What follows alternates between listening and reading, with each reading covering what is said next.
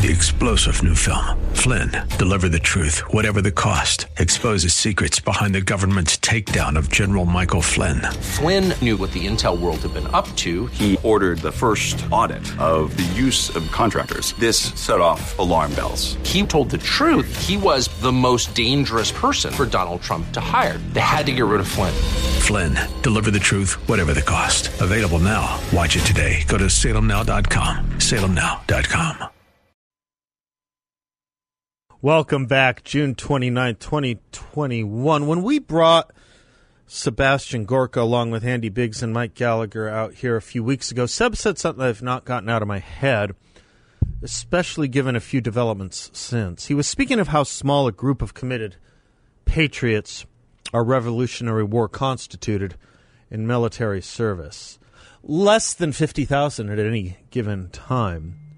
Sometimes you will see the Roman numeral 3 to represent this, giving air to the popular notion that no more than 3% of the population in the colonies at the time supported the military effort against the crown. For perspective, closer to 10% of Americans fought in World War II. Do you know that, Bill? Dave? John? Do you know that? Almost 10%. For further context, less than 0.5% of Americans don the uniform of the United States today. You've never seen anything like a majority of our population willing to wear our nation's uniform, and part of this is quite to be expected and constitutes some of what makes the honor of serving our nation and the debt we owe those honored and honorable unique and special. As John Stuart Mill put it, war is an ugly thing, but not the ugliest of things. The decayed and degraded state of moral and patriotic feeling, which thinks nothing is worth a war, is much worse. When a people are used as mere human instruments for firing cannon or thrusting bayonets in the service and for the selfish purpose of masters, such war degrades a people. A war to protect other human beings against tyrannical injustice. A war to give victory to their own ideas of right and good, and which is their own war carried on for honest purpose by free choice, is often the means of their regeneration. A man who has nothing which he is willing to fight for, nothing which he cares more about than he does his personal safety, is a miserable creature who has no chance of being free unless made excuse me, he has no chance of being free unless made and kept so by the exertions of better men than himself. As long as justice and injustice have not terminated their ever-renewing fight for ascendancy in the affairs of mankind, human beings must be willing, when needed, to do battle for the one against the other. There's a lot there.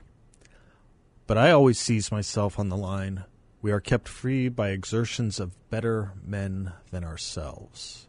Better men than myself get to be, are part of, that 3, 10, or 0.5%.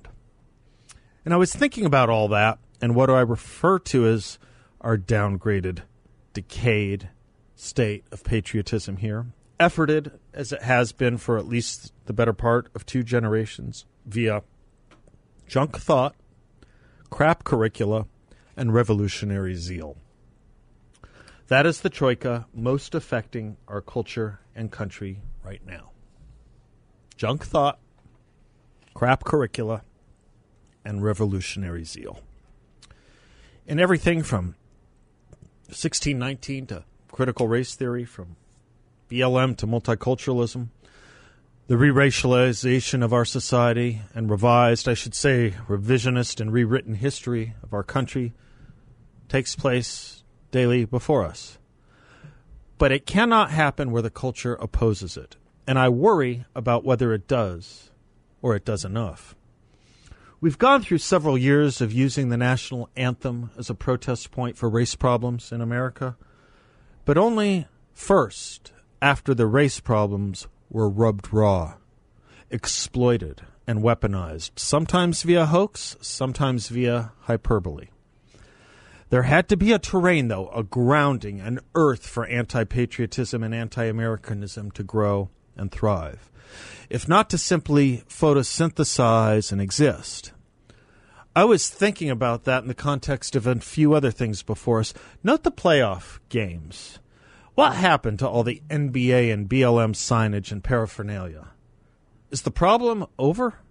Or was the problem created in the first place just because a Republican was president?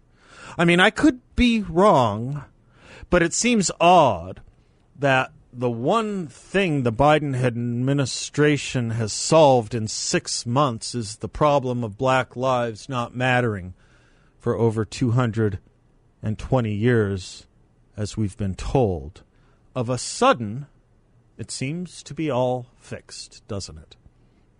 But notice, if I'm right, the blasé attitude over such as Gwen Berry turning her back on the American flag as she literally represents, the country that flag represents. We are a different country today. Today, only conservatives speak of this incident, and the Biden administration, which leads the U.S. government, stood behind and defended Gwen Berry. We are a different country today. In 1968, when Tommy Smith and John Carlos raised black power fists in protest at the U.S. Olympics representing the United States of America, they were suspended. More, the culture was on the side of America then. Time magazine editorialized, quote, "Faster, higher, stronger is the motto of the Olympic Games. Angrier, nastier, uglier better describes the scene in Mexico last week." Brent Musburger, a writer for the Chicago American before rising to prominence as a CBS Sports and ESPN reporter, described Smith and Carlos in 1968 as, quote, "a couple of stormtroopers who were ignoble, juvenile, and unimaginative," according to Wikipedia. We're a different country today. Megan Rapinoe, also representing the United States, can blast the country and flag and then get rewarded with a White House visit and major corporate endorsements and advertising gigs. Colin Kaepernick, who started all this, makes millions from Nike, which makes its millions off slave labor, and nobody cares. Instead, headlines like this from the New York Times are simply irrelevant to making Nike and Coca-Cola dream palace heroes of the woke and progressive left in America. Here's a New York Times headline I bet not too many know about. Quote, "Nike and Coca-Cola lobby against Xinjiang forced labor bill," close quote. First sentence, quote, "Nike and Coca-Cola are among the major companies and business groups lobbying Congress to weaken a bill that would stop imported goods made with labor in China's Xinjiang region, according to congressional staff members, as well as lobbying records that show vast spending on the legislation," close quote. Vast spending is code for many multiple millions of dollars. Of course, the woke and progressive left will lecture us on Islamophobia and slavery in America unceasingly. Plank of wood meets speck of sawdust. And somehow, Coke and Nike have moral high grounds to lecture us on election reform? I see what kinds of methods they have no problem with. Tyrannies, where the first thing they would find is that there is no word for free and fair elections. Maybe sit out your critiques of America right now, then, Nike, Coca-Cola, others. Fraus omnia corrumpit. The fraud corrupts everything it touches. I was thinking of all this in the context of A, what the half of 1% today believe when they see all this, and B, how we are going to increase that half of 1%. Right now, we're doing everything we can to stall addressing that second question, building our military. As for the half of 1% and what they must think, especially as their leading general tells them they work in an industry problemed not by Islamic or Marxist anti-Americanism, but by white rage, so problemed that it is better understood through the eyes and teachings of Mao Zedong, Lenin, and Marx. At least in the upper echelons of the military, they make no pretense of how they believe it is best to help understand America from the teachings of Mao, Vlad, and Karl. I suppose if you're supposed to break things and kill people, No American or Western hero or institution has anything on Mao Zedong, Vladimir Lenin, and Karl Marx. They've broken an awful lot and killed even more. Just for the wrong reasons. And so we've nearly fully completed the circle of taking our national and patriotic instruction, in part, sometimes in large part, from America's and indeed humanity's worst abusers of civilization. Never mind enemies of America. And we wonder how this happens. We truly do make men without chests now. I told you about one such case that received federal court countenance in the instance of a 17-year-old Virginian transgender boy yesterday. It's a slightly different issue, but not unconnected when you think a little beyond the shallow with regard to why human beings even deserve or have fundamental, or what used to be called natural rights in the first place. Because there is that very difficult word that ineluctably keeps crashing into us, as if without seatbelts, brakes, or airbags, the N-word, nature. We erect a country on the basis of natural law and natural right, and ever since there have been elements here trying to deny that very thing, that very touchstone of our founding and granting of rights and privileges. It's what defines our relationship to God and animal, and it's what defines our relationship with our government and with each other. It's what made slavery inimical and segregation in conflict with our creed and founding. You pick that apart. You pick everything apart. It is the thread that unites the rest of the warp and woof that is America. Which is why, as you know, I find it so frustratingly ironic that the left today is using the ideology and talking points about our founding and slavery and racism that could be directly lifted from the speeches of and court decisions in favor of the United States Confederacy's leaders during the Civil War and in the years leading up to it. I suppose when we say the GOP and Republican Party and conservative movement has never really changed from its essence to combat the extension of slavery and to fight other relics of barbarism, it's anatomically connected to the inseparably from the inverse point that the progressive left, born of secession and opposition to natural rights and supportive of slavery, the KKK, lynching, segregation, Jim Crow, they have never really changed either. Indeed, what more do you expect from a denial of natural right than an affirmation of the importance of race, or at a minimum finding race more important than humanity?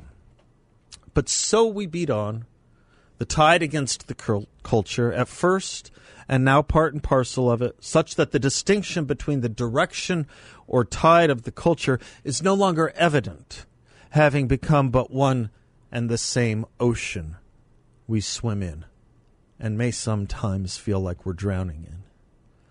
Gwen Berry told CBS, quote, "I don't rally patriotism over basic morality. The commercials and statements and phony sentiments regarding black lives were just a hoax," close quote. Nobody asks to rally patriotism over morality. What we expect is an understanding of morality, because it makes patriotism here so much the easier when we unite the two. The funny thing, for the first 2 decades of the progressive effort here, morality, the concept of morality, was dismissed as quaint, if not always subjective. Today, it's been accepted as a concept to be distorted, to only work in one direction: self-importance, ego, and anti-Americanism. Those are the moral imports and values of today's progressives. Maybe Gwen should stand for China. That way she can operate without the base alloy of hating a country for its systemic racism. And when her contract with Puma runs out, I'm guessing Nike will come a-calling. It will not be a long-distance phone call, I don't think. I'm Seth Leibson. We'll be right back.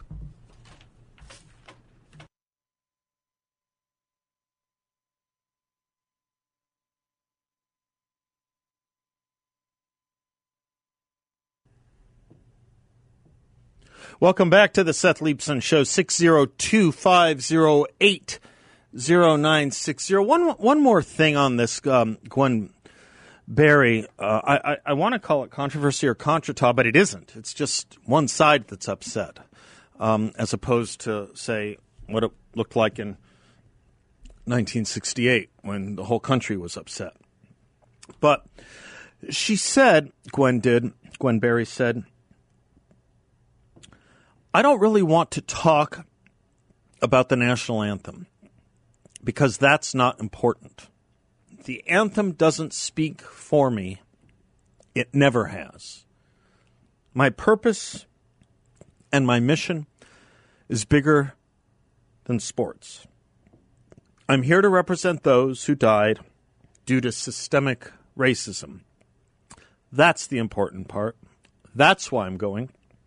That's why I'm here today. Okay, well, I appreciate at least the honesty. She's not there to represent the United States. She's not there to compete and be her, in the parlance of our time, best self. She is not there to obtain the best medal or record possible. She's telling us that.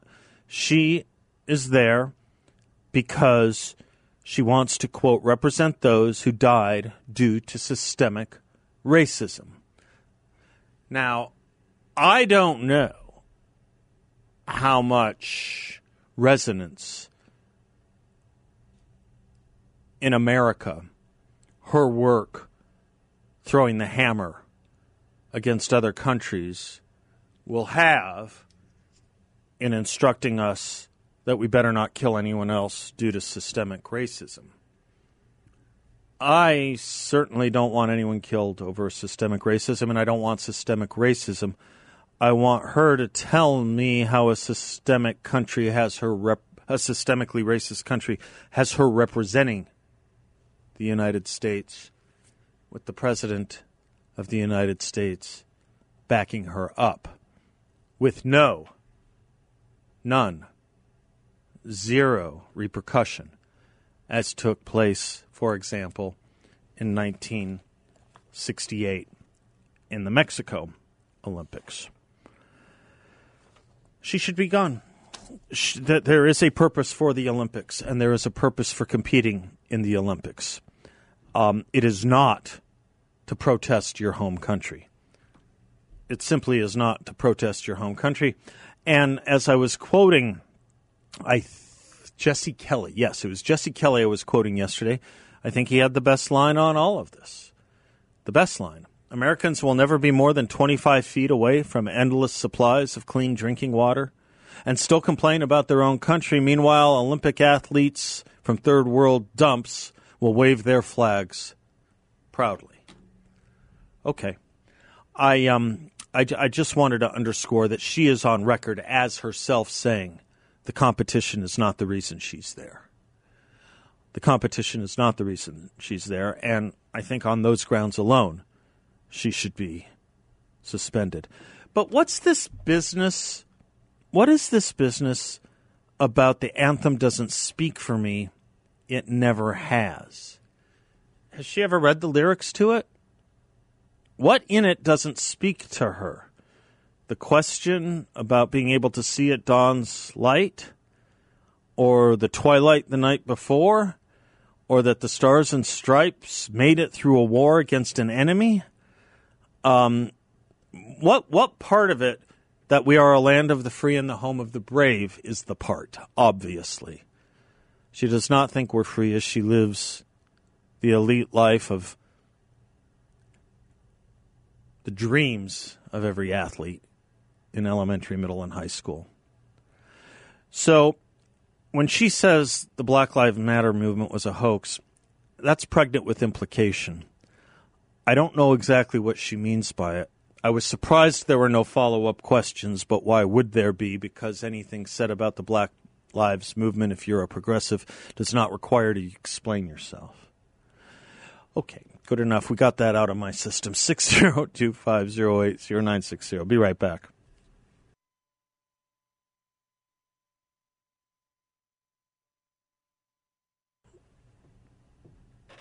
Welcome back to the Seth Leibsohn Show. 34 minutes past the hour brings us our culture and economy update with John Dabrowski from Grand Canyon Planning Associates, founder and president. Its website, grandcanyonplanning.com. John is not only one of the kindest men in town, he is one of the smartest when it comes to all things financial and financial planning. JD, happy Tuesday. How are you, sir? Fantastic. Thank you, Seth. How you doing? I'm doing well. You have any this day in history trivia for me today? You know, today I was so busy I didn't get a chance to. I got one for you. I figured you would. I do. Go ahead. On this day in 1236, Ferdinand III of Castile and Leon took Cordoba in Spain. That's right.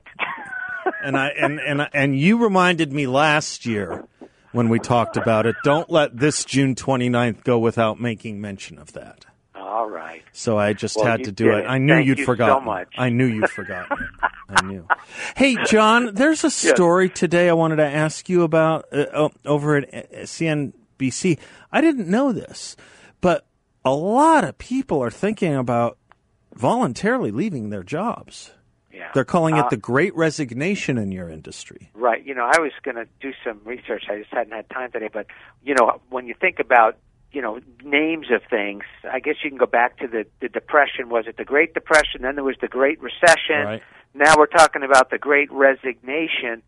And it's some interesting statistics here, Seth, and I don't know how true it is, but it says in what's been dubbed the Great Resignation, a whopping, it says 95% of workers are now considering changing jobs, and 92% are even willing to switch industries to find the right position, it says.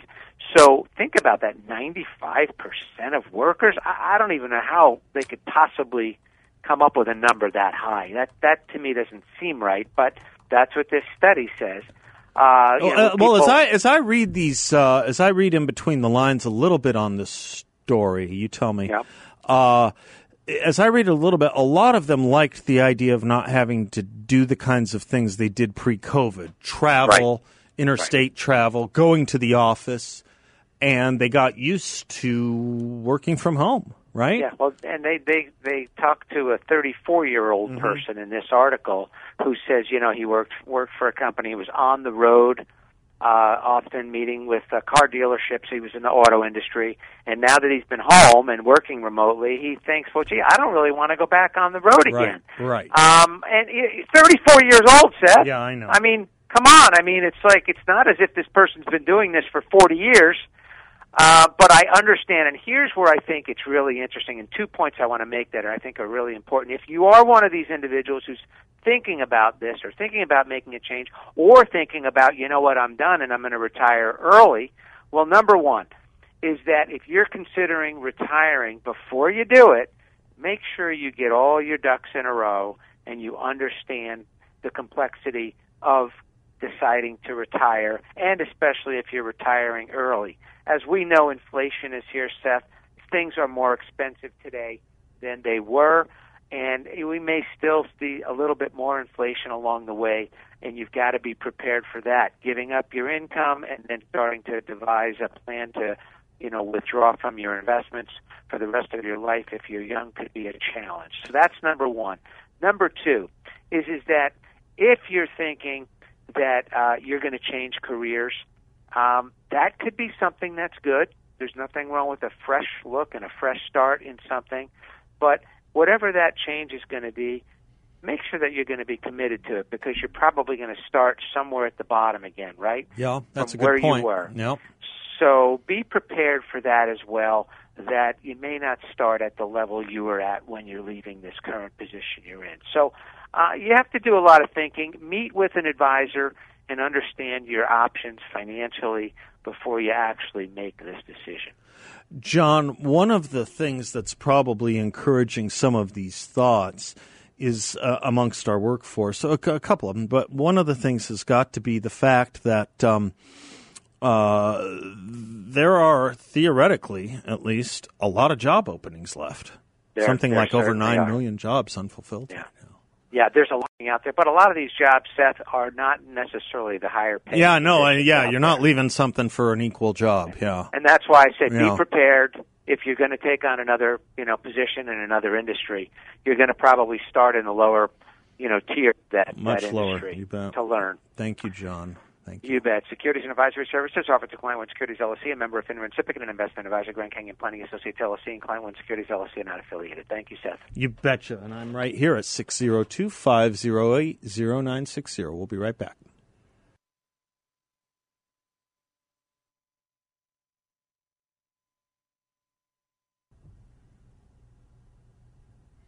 Welcome back to the Seth Leibsohn Show. I think we need to get rid of that song, Bill, from our bumper rotation. The duet singers are no longer a duet in life, and that's, for whatever it's worth, it's just a lacrimal decision about that song, okay? Okay. You have John the Mentee working with you back there today? You all having a good time?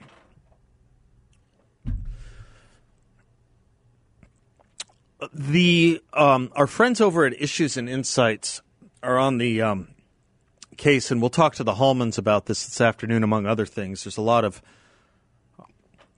research that's come out in the last 2 weeks since we did a session with the Hallmans. I think we had to cancel last week's because I wasn't here, but we'll catch up with them. The latest one, the one that's making the rounds today in this evidently ever necessary quest to keep us in fear and to exercise the mental and physical muscles of the authoritarian personalities, too many of whom represent us, are speaking up, talking up the Delta variant of the coronavirus. As President Joe Biden said, quote, "It's especially dangerous for young people." As Anthony Fauci said, the Delta variant is currently the greatest threat in the U.S. to our attempt to eliminate COVID-19. At least it's not someone unvaccinated or not wearing a mask, I suppose one might say. By the way, as our friends at Issues and Insights point out, when did the goalpost change? I'm fine with it. It just seems like it happened without comment, that we went from flattening the curve to elimination of COVID entirely. Now, possibly we did that because we could with the vaccine. And possibly Fauci changed from flattening the curve to elimination based on his wrongness. Do you remember how many times last year, 3 by my count in one day, he said we cannot have a vaccine this year? Just another of many multiple things Fauci was wrong about. But despite the claims, it's not clear that the Delta variant is as deadly as the earlier variant. Hospitalizations, in fact, declined in the United Kingdom as the Delta variant spread in that country increased. And that it may be more transmissible or transmittable doesn't mean it's necessarily more threatening. As Thomas Lifson puts it, the virus, like all life forms, wants to reproduce to survive, but if it kills off its hosts, it can't do so. That's why viruses mutate. They become less lethal and more transmissible in the mutation. In any case, the situation is nothing like it was last year. As Bloomberg reports, even in the worst afflicted states, the situation is nowhere near as alarming as what residents survived as recently as earlier this year. So why the attempt to keep the fear factor dialed up so high? Our friends at Issues and Insights say their reason is the left wants to maintain its grip on the public and score additional political points against Republicans. There's not a lot of factual evidence to back it up. The New York Times, for example, cites Missouri as a case study in how supposedly Trump's skepticism of the vaccine has led to a substantial growth in cases. But while the increase might look big on a percentage basis, it's off a tiny base and will likely go back down soon enough. And the New York Times likely won't do a follow-up piece. Plus, what is being ignored is the fact that the 4 states with the highest COVID death rates are the bluest of the blue states: New Jersey, New York, Massachusetts, and Rhode Island. And states with significant recent drops in new cases include the red of the reds: Montana, Wyoming, Louisiana, West Virginia, Indiana, Idaho, Alaska. It's not too hard to slice and dice it to make it a political point, given all the data out there. But purposely ignoring the forest while pointing to a few branches on the trees to keep people frightened and scared is immoral public policy. There's another point worth making. Those who contract COVID probably only have themselves to blame, given the universality of the vaccines and the risks people are willing or not willing to take, about which I am very supportive of people willing to make those decisions for themselves. So if some people would rather risk than get a vaccine, it's really not, I don't think, at this level and at this stage, with the number of vaccinations that have been given and the effective reaching, probably, of herd immunity, it's not really the business of the politicians anymore. I think it's between every individual and their physician and their best decisions they want to make for their families. What we have here is nothing more than the left trying to flog COVID for its own political gain, either to maintain control by needlessly scaring, or to try and continue to attack Republicans for not being as exquisitely concerned about it as Democrats seem to be. Such an odd thing when a virus has become political, but such an odd thing when so much has become political, and the remediation measures to boot. It was something we knew was regretful, to be regretted from the beginning, until Cher spoke and said the quiet word out loud, the quiet part out loud, that COVID was a hidden blessing, a blessing in disguise for the Democrats in 2020. I guess BLM, in a sense, was too, given what I said in my monologue and what you just aren't seeing at the playoffs. Bill, you won't watch the playoffs, I take it, because you boycott sports. Speaking of boycotts, I want to talk to Mike here in Maricopa. How much time do I have in this segment, Bill? About 80 seconds. We'll start with Mike, and we'll carry him over if needs be. Hello, Mike. I can make it in 80 seconds. Good afternoon, Seth. We're talking about boycotting people or punishing for them making the wrong decisions.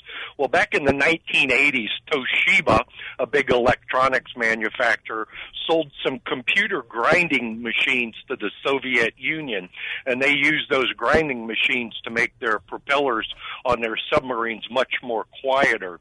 There was also Jane Fonda that went over to North Vietnam in the Vietnam War, and those two companies were punished by President Ronald Reagan, and their products were banned from military exchanges.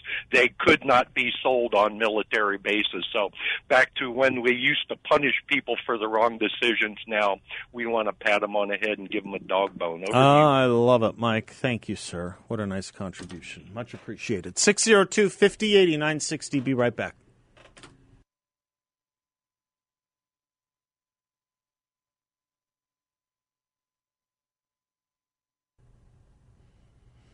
I almost wonder if that isn't maybe one of the most perfect country songs at all levels. The twang, the singing, the lyrics. It's a beautiful song. Anyway, I haven't made fun of Bill in a while, and you can't just say to me on the break, did you see what Ducey said? Because there's a lot of Duceys in the world. There's, of course, the governor. There's, of course, the reporter from Fox. There's his dad. I'm sure there are others. You can't just say that. You can't just say, huh? at least 4, at least 3. We're up to 4. It's like saying, did you see what Kennedy said? Do you mean Senator Kennedy from Louisiana, who's quick with a jape? Kennedy, the commentator on Fox? President Kennedy? President Kennedy. We're going to get into this debate over taxes very quickly. I was talking to a business owner today who's very concerned about what the Biden administration has.